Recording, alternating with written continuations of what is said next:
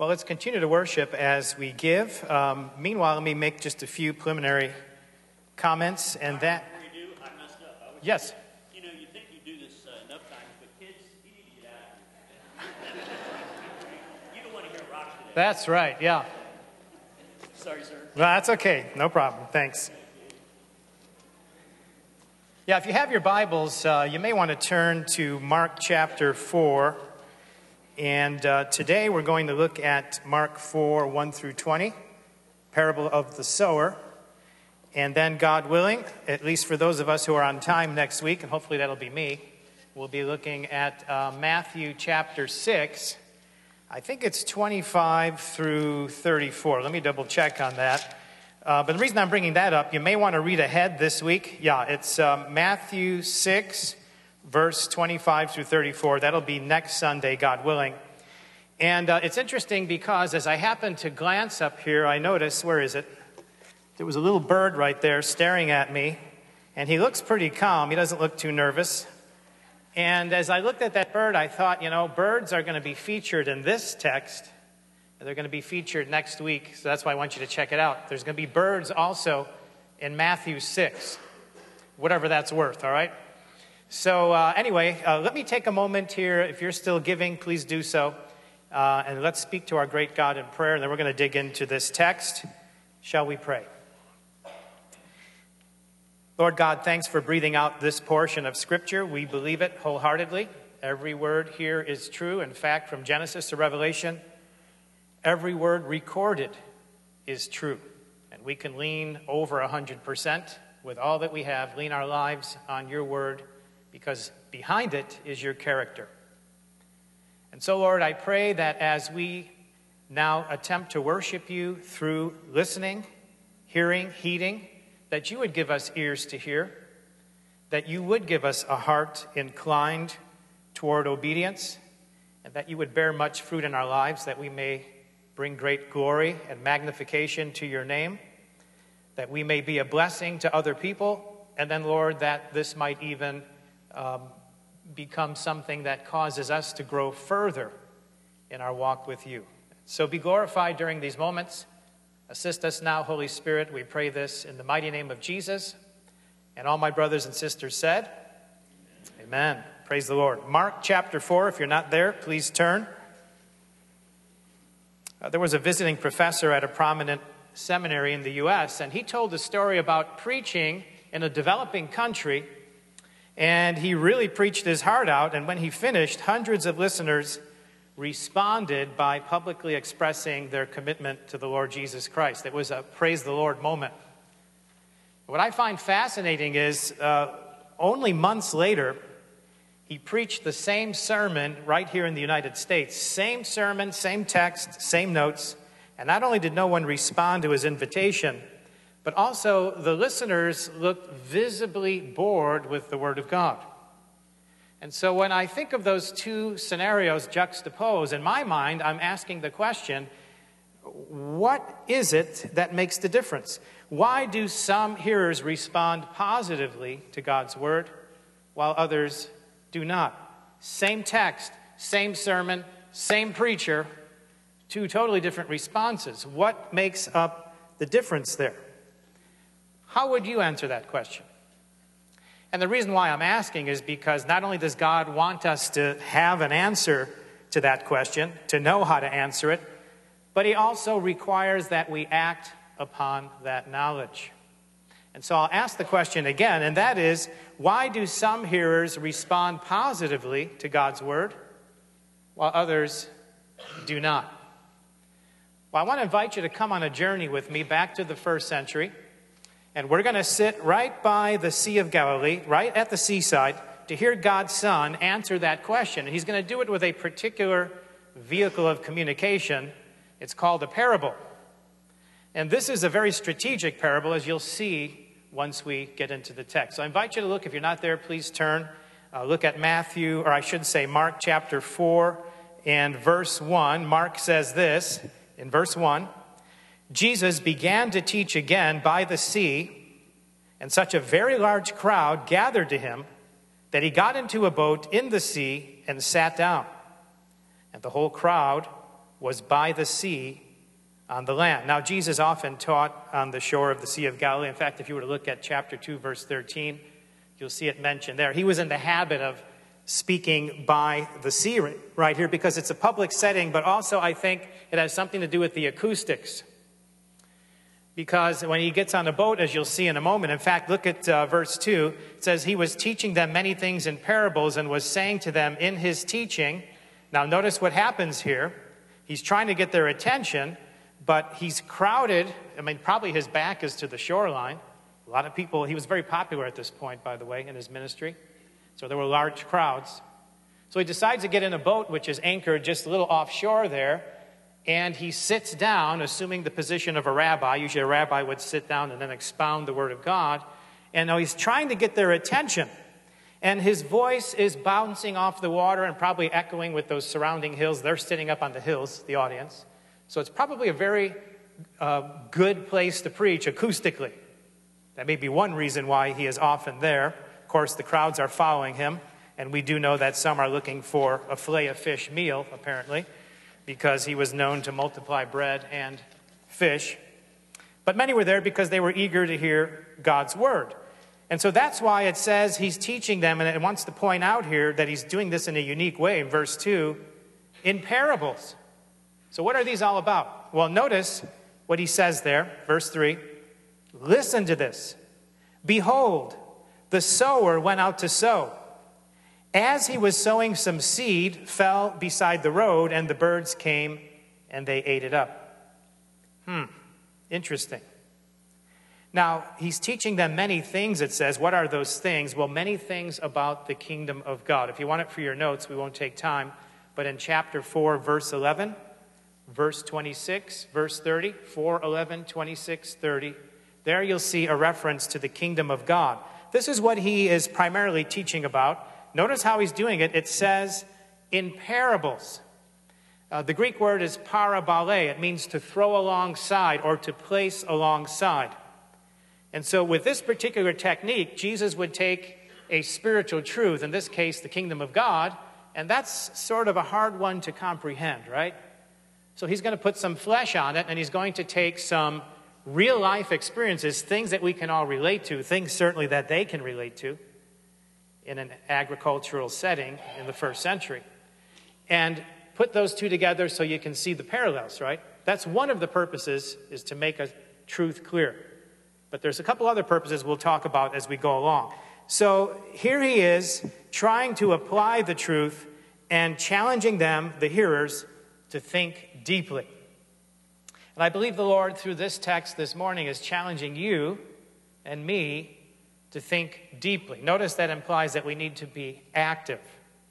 This is not a time to kick back and put our feet up, not so much because of the preacher, but because God is speaking to us through his word. And he's trying to get their attention. You see it in the words there. Listen to this. These are imperatives. Behold, these are commands. Listen and look. He's trying to arouse the hearers' attention. And so, why do some hearers respond positively to God's word while others simply do not? That's what we're going to explore. And you're going to have to exercise one of the fruit of the Spirit here, love, joy, peace, and patience, because it's going to take a while to get there. I'm only doing what Jesus is doing in the text, and that is he's withholding the answer because he wants to take them on a journey and get them to think, all right? So please be patient and hang in there with me. I know I look like a madman, but there is a method to my madness, so just hang in there just a little bit longer, all right? So here's what, he gets their attention, and he says, behold, the sower went out to sow. Now, perhaps he pointed to a sower who was up in the hills there, because that was a common sight, and they're casting seed on their basically small little fields. And they would toss seed in the air, and often, sometimes, the breeze would carry the seed a little bit beyond its intended target. And it would land a little bit past. In this case, in this scenario, and we're going to look at a number of scenarios here, it says, some seed fell beside the road. One translation puts it, along the footpath. Luke adds, parallel text, Luke 8, and I think Matthew 13 is the other. They all have this particular parable. Luke adds this, and it was trampled underfoot. Now, some of these fields were separated by a well-worn footpath. People would cut through, and there was high traffic. In fact, some of the seed went on the wayside, meaning the side of the path, but apparently large crowds. You've been in this, right, where you're walking on a path and maybe 3 people are together. Instead of walking single file, they're talking to each other. Well, they're taking up the whole path. Could be annoying if you're a bicyclist, right? You got to beep your horn or do something, right? But the point is there's some on the side, and even large crowds would trample it down because it was a heavy traffic area. And of course, the dirt is tamped down pretty good. And so this is a case where the seed is on this hard soil. It's not going to go anywhere. It stays on the surface. The birds see that. Hello, here's this bird right here. Imagine another couple hundred. Nice little fellow. Anyway, this bird would see that and go right down and treat it like one of those bird feeders and have a nice meal, right? Because there's seed. Of course, the seed's not going to bear any fruit because it doesn't have a chance to take root. And so why do some hearers respond positively to God's word while others do not? Well, Jesus is answering that question as he takes us through this parable of the sower. Incidentally, some call this the parable of the soils because the emphasis is more on the soil and the nature of it, more so than on the sower. But nevertheless, Jesus calls this the parable of the sower, so that's what I'm going with, all right? So notice what happens then in verse 5. Jesus is a master teacher. Another scenario now. Other seed fell on the rocky ground where it did not have much soil, and immediately it sprang up because it had no depth of soil. And after the sun had risen, it was scorched, and because it had no root, it withered away. Now, one scholar describes this particular terrain. He says, in parts of Galilee, there was a layer of limestone and shale a few inches beneath the surface. And so if you can picture just a couple inches of soil on the top soil, then underneath is just solid bedrock, right? And so the root has nowhere to go but up. So instead of planting a root, it has to go up and plant a sprout. And to the eye, it looks great. You want to say, praise the Lord. We're going to get some crop here, right? But because it's shallow, it says it had no root, it withered away. Luke adds, because it had no moisture. So it had no root because of the rock layer underneath. And it had no moisture because it had no root. The root is what retains the moisture. And so when that hot sun in the Middle East comes out, it just burns up, and that's the end. That's all there is to it. So why do some hearers respond positively to God's word, while others do not? Well, this is what he's answering, so stay with me, please. And look now at verse 7, another scenario. Other seed fell among the thorns, and the thorns came up and choked it, and it yielded no crop. Other seeds fell into the good soil, and as they grew up and increased, they yielded a crop and produced 30, 60, and 100-fold. So we have two scenarios there. This one in verse 7 is not good. Likely this seed landed in a section that had weed seeds, if I can put it that way, but also a weed network. Have you noticed that you don't have to do much with weeds? They thrive. Don't have to water them. Don't even have to worry about them. They're hard to get rid of, in fact. They're tenacious. And so they overwhelm these little springlings, these little shoots, and they choke it out. And again, Luke adds, because it had no moisture, so there's no root because of these weeds crowding out and sucking out all the moisture. And so, again, bad scenario, no fruit, right? And anybody who's throwing seed is hoping to get a crop. That's what it's all about. But with that scenario in verse 8, we have something positive there. In fact, look at verse 9. It says, Jesus was saying, and this is really what it's all about, he who has ears to hear, let him hear. And so the Galilee region was renowned for its extremely fertile soil, and this seed apparently fell on good soil, and the way it's described there is beyond anything that a typical farmer in that area would see. It says it produced 30, see it, in verse 8, and 60, and 100-fold. Now that is really good yield, and that is an extreme contrast to the other three scenarios that didn't produce anything, right? So it's really a sharp contrast. 3 that produced nothing, and then 1 that's like, wow, this is record bumper crop here. And so verse 9, don't miss it, let him hear. Remember we saw in verse 3, listen to this. In fact, go to verse 23, chapter 4, verse 23. You'll see it again. This is really the emphasis. If anyone has ears to hear, my paraphrase, get the wax out. Let him hear. That's the idea. And so he's trying to get their attention, and he wants them to be engaged listeners. And the whole idea here is that he wants them to penetrate the meaning of the parable, not just to understand, but then to respond with obedience. In other words, to bear fruit. So there's an analogy going on here. Listen intently and live out my kingdom teaching. He who has ears to hear, well, and who does have ears to hear and who does not? We're back to the question again. Why do some hearers respond positively to God's word while others do not? Well, you've been exercising the fruit of the Spirit. You've been very patient. And so the answer is coming real soon, but hang in there just a little bit more, all right? Look at verse 10. As soon as Jesus was alone, out of the public, his followers, along with the 12, began asking him about the parables. Matthew 13 adds, then he left the multitudes and went into the house. So shortly after teaching from the boat, he enters a house, probably somewhere in Capernaum, we think. Can't prove it.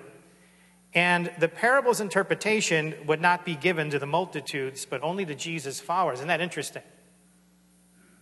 He's going to give them the answer or the interpretation in private, but not in public. It says they began asking him about the parables. Matthew 13 gives us the actual question they asked. Matthew 13:10.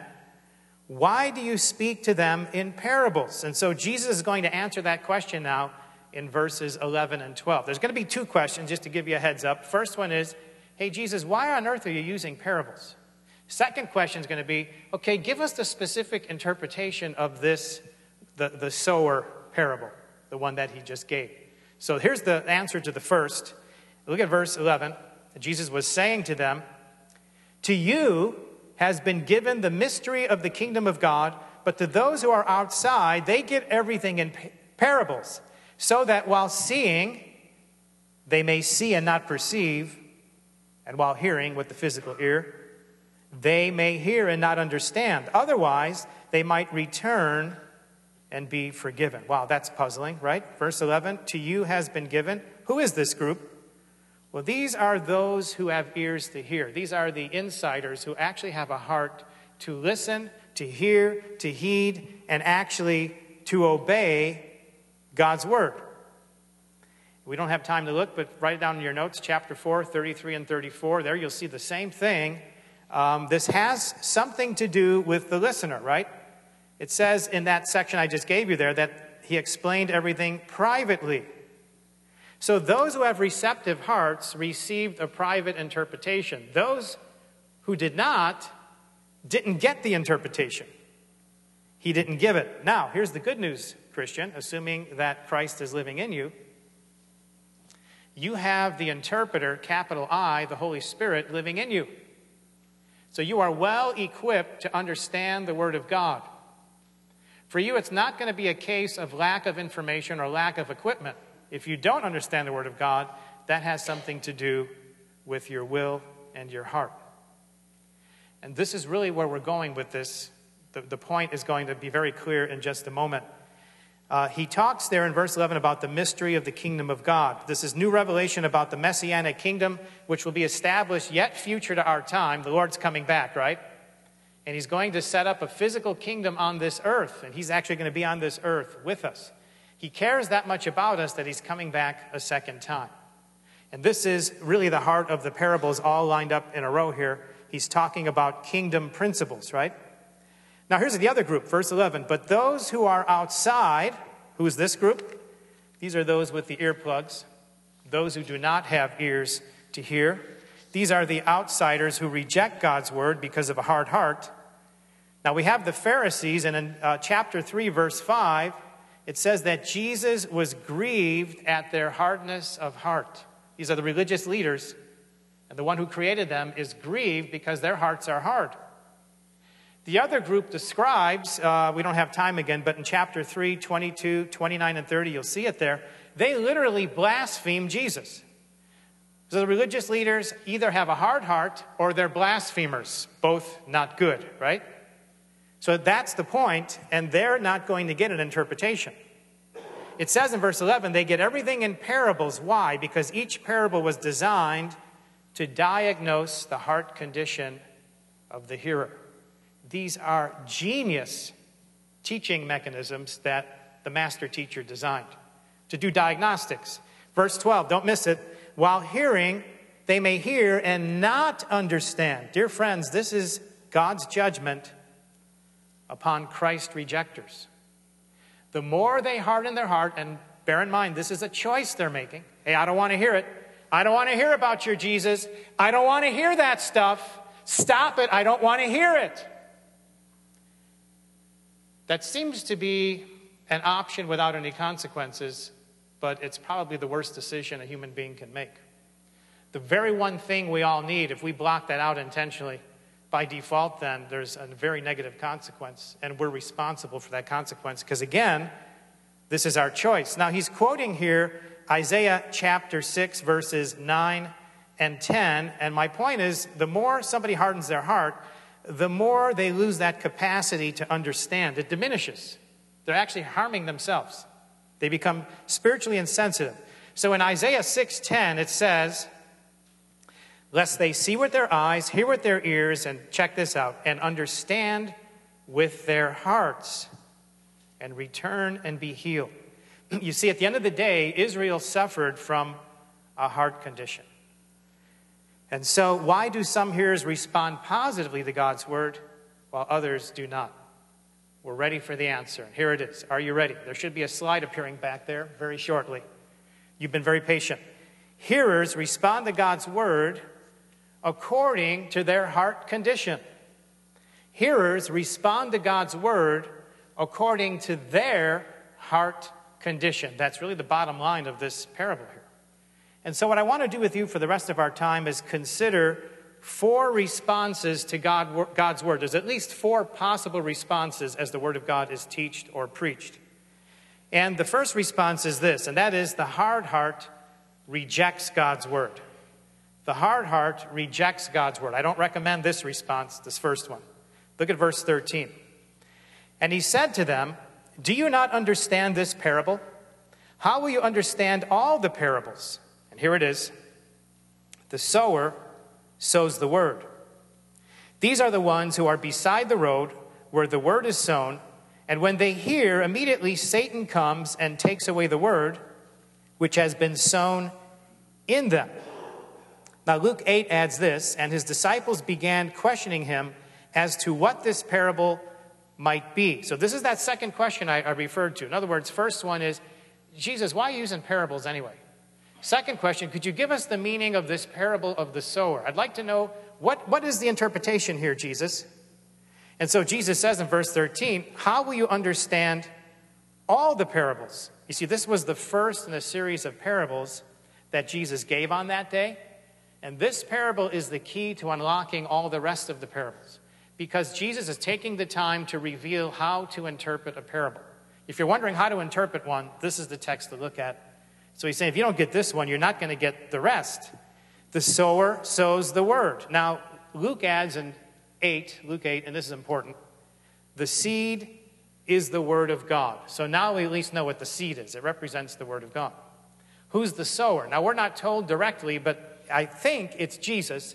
It's also us when we are evangelizing, right?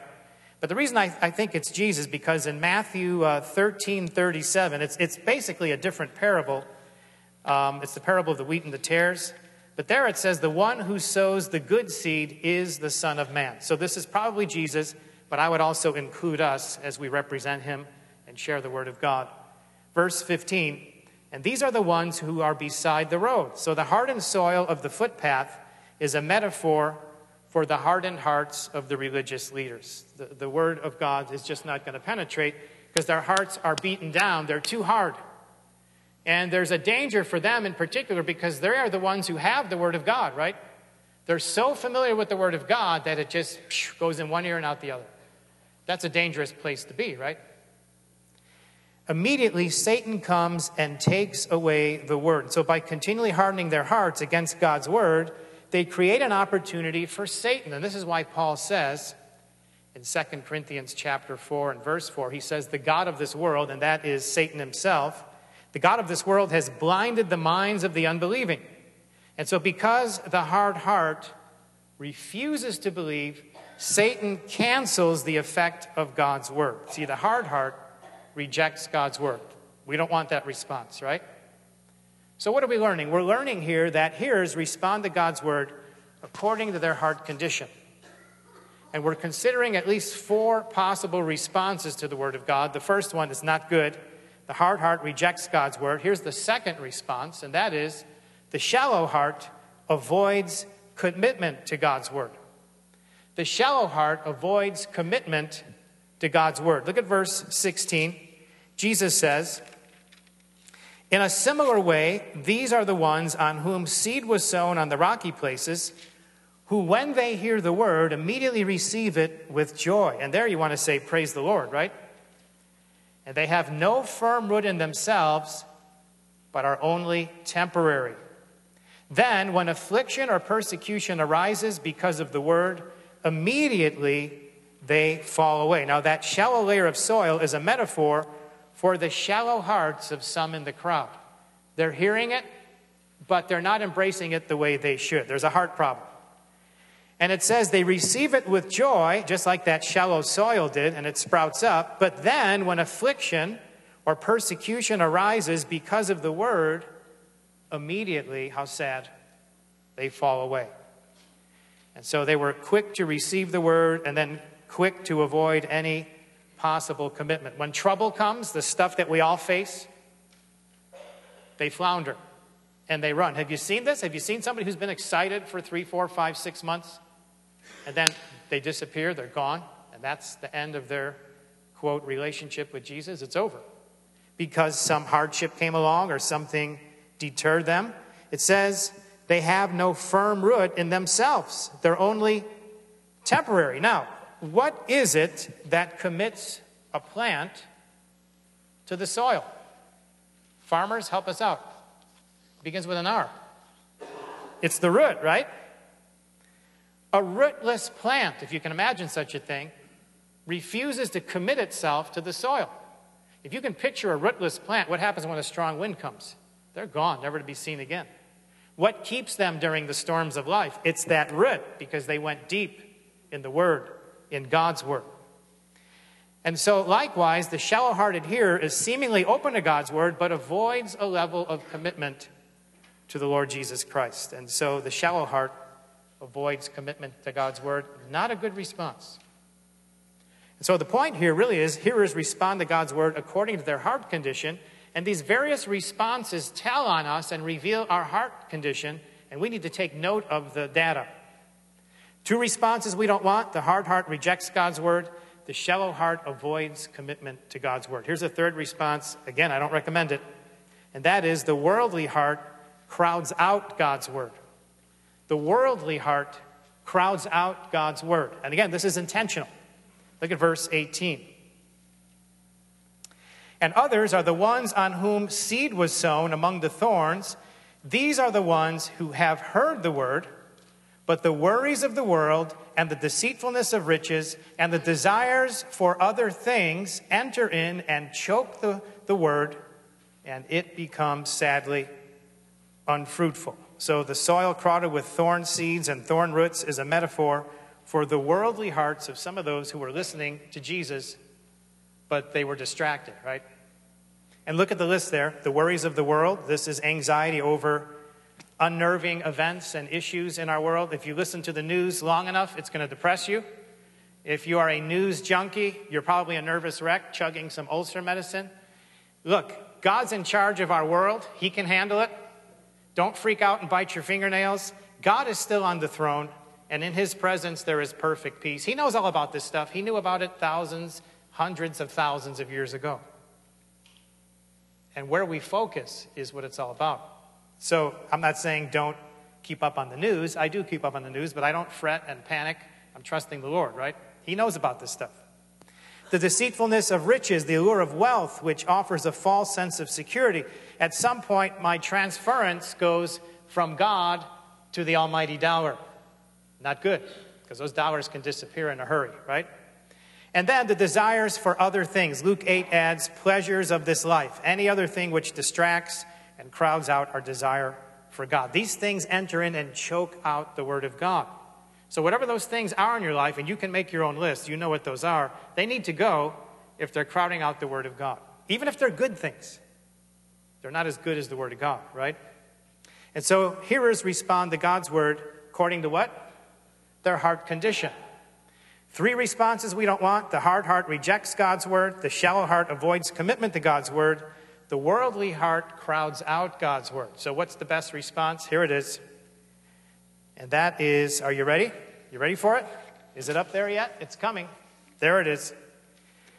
The receptive heart obeys God's word. How do I know if I have a receptive heart? Well, you can watch, and you'll see me obeying God's word all along the way, right?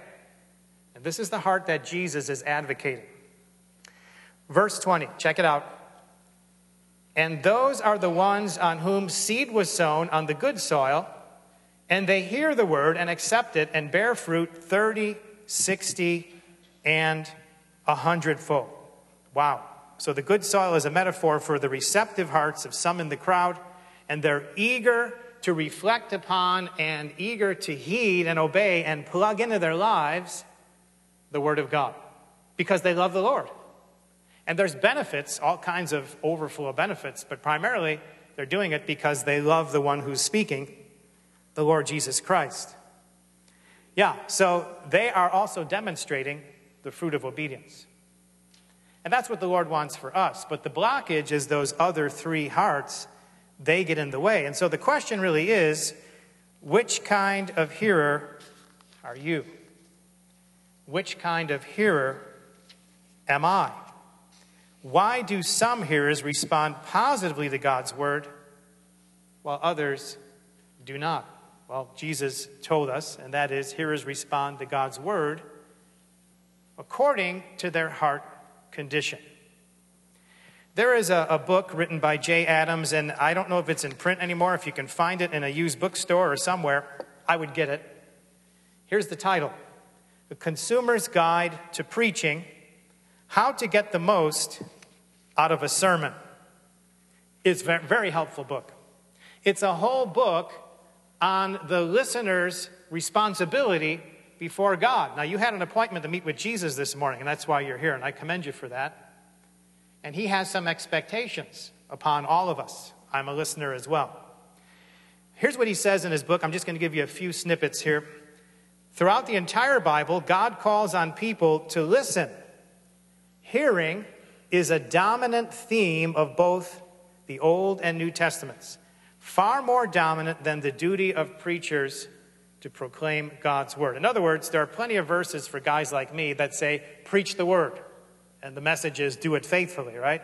And I've got shelves and shelves of books on how to preach well. I haven't mastered it. It's going to take me a lifetime. I'm not going to arrive this side of heaven. I teach young men how to preach the word of God. So there are plenty of books to address my responsibility. But I'm reading from a book that addresses all of our responsibility as listeners.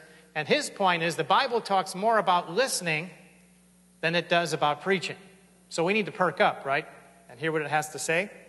One of the standard objections to preaching is that, quote, preachers put me to sleep. Now, if you're already asleep, you can tune me out at this point. But the rest of you who are awake, I hope you're having a good dream anyway. Tell us about it when it's over.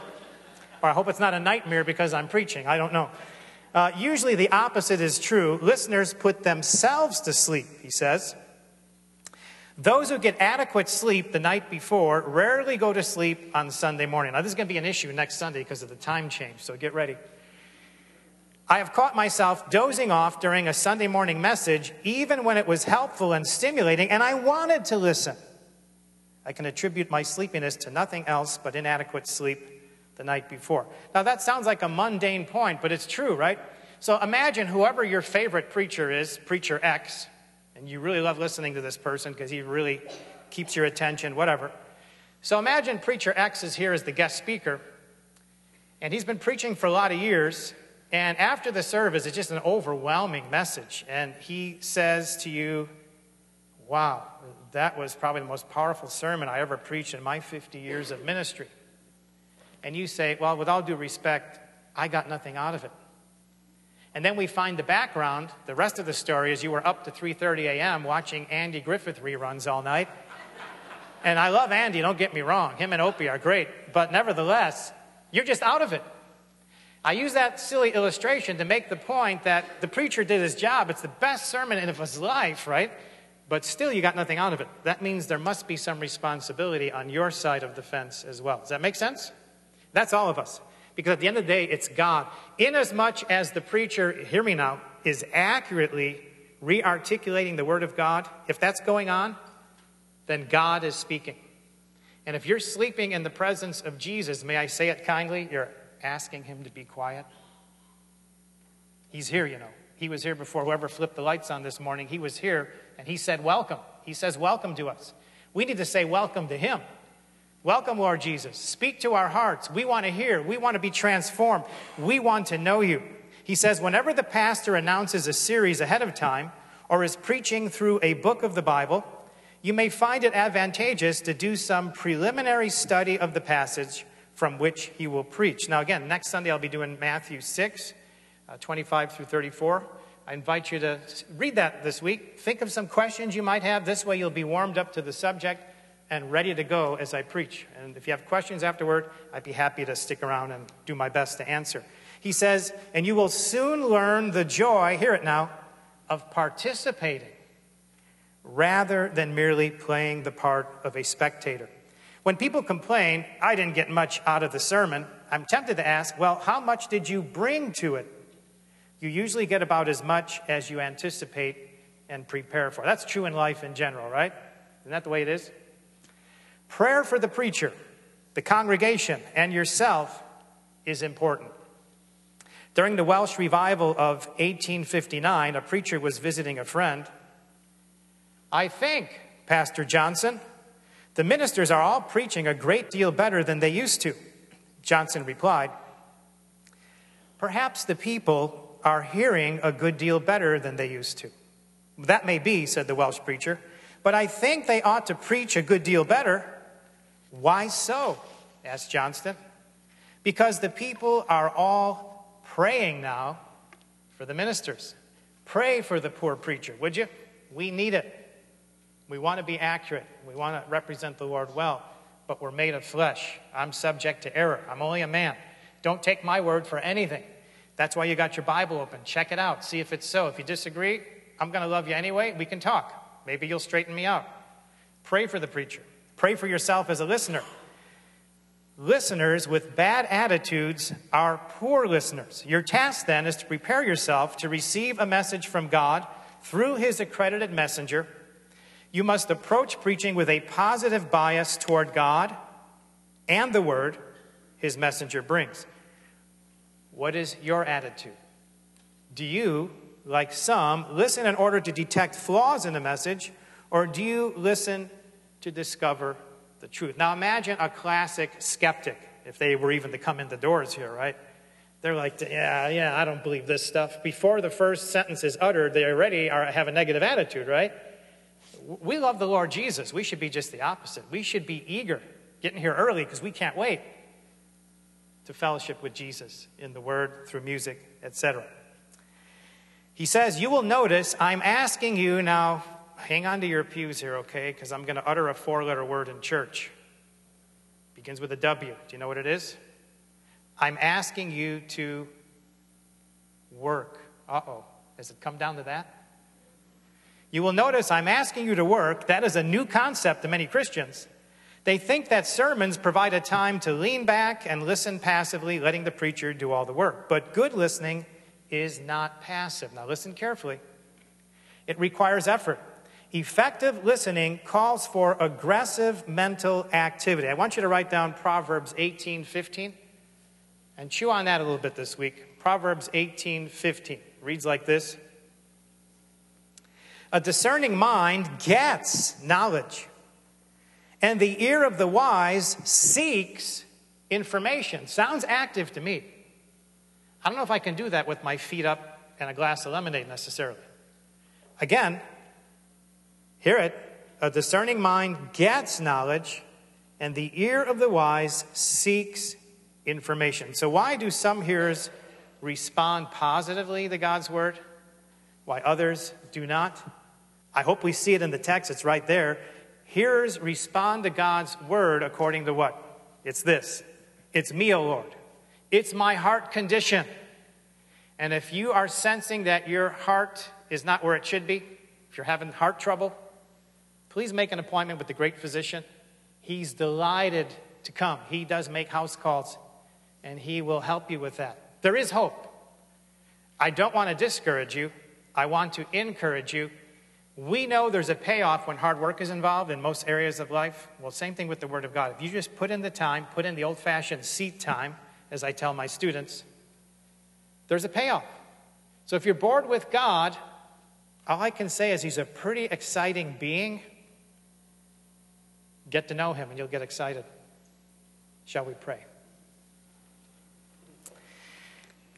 Lord, you love us too much to let us go, to allow us to stagnate, to allow us to resist what's best for us, because you love us, and that's why you give us your word. And so thank you, Lord, even though this was a strong message today from your word.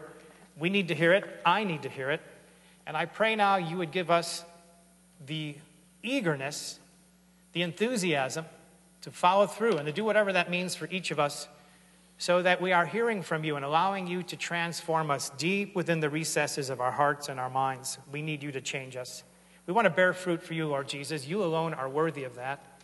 And so I pray for myself and my brothers and sisters in the days ahead that we would experience great joy and growth in you. We pray this in Jesus' name. And all my friends said, amen. Praise the Lord.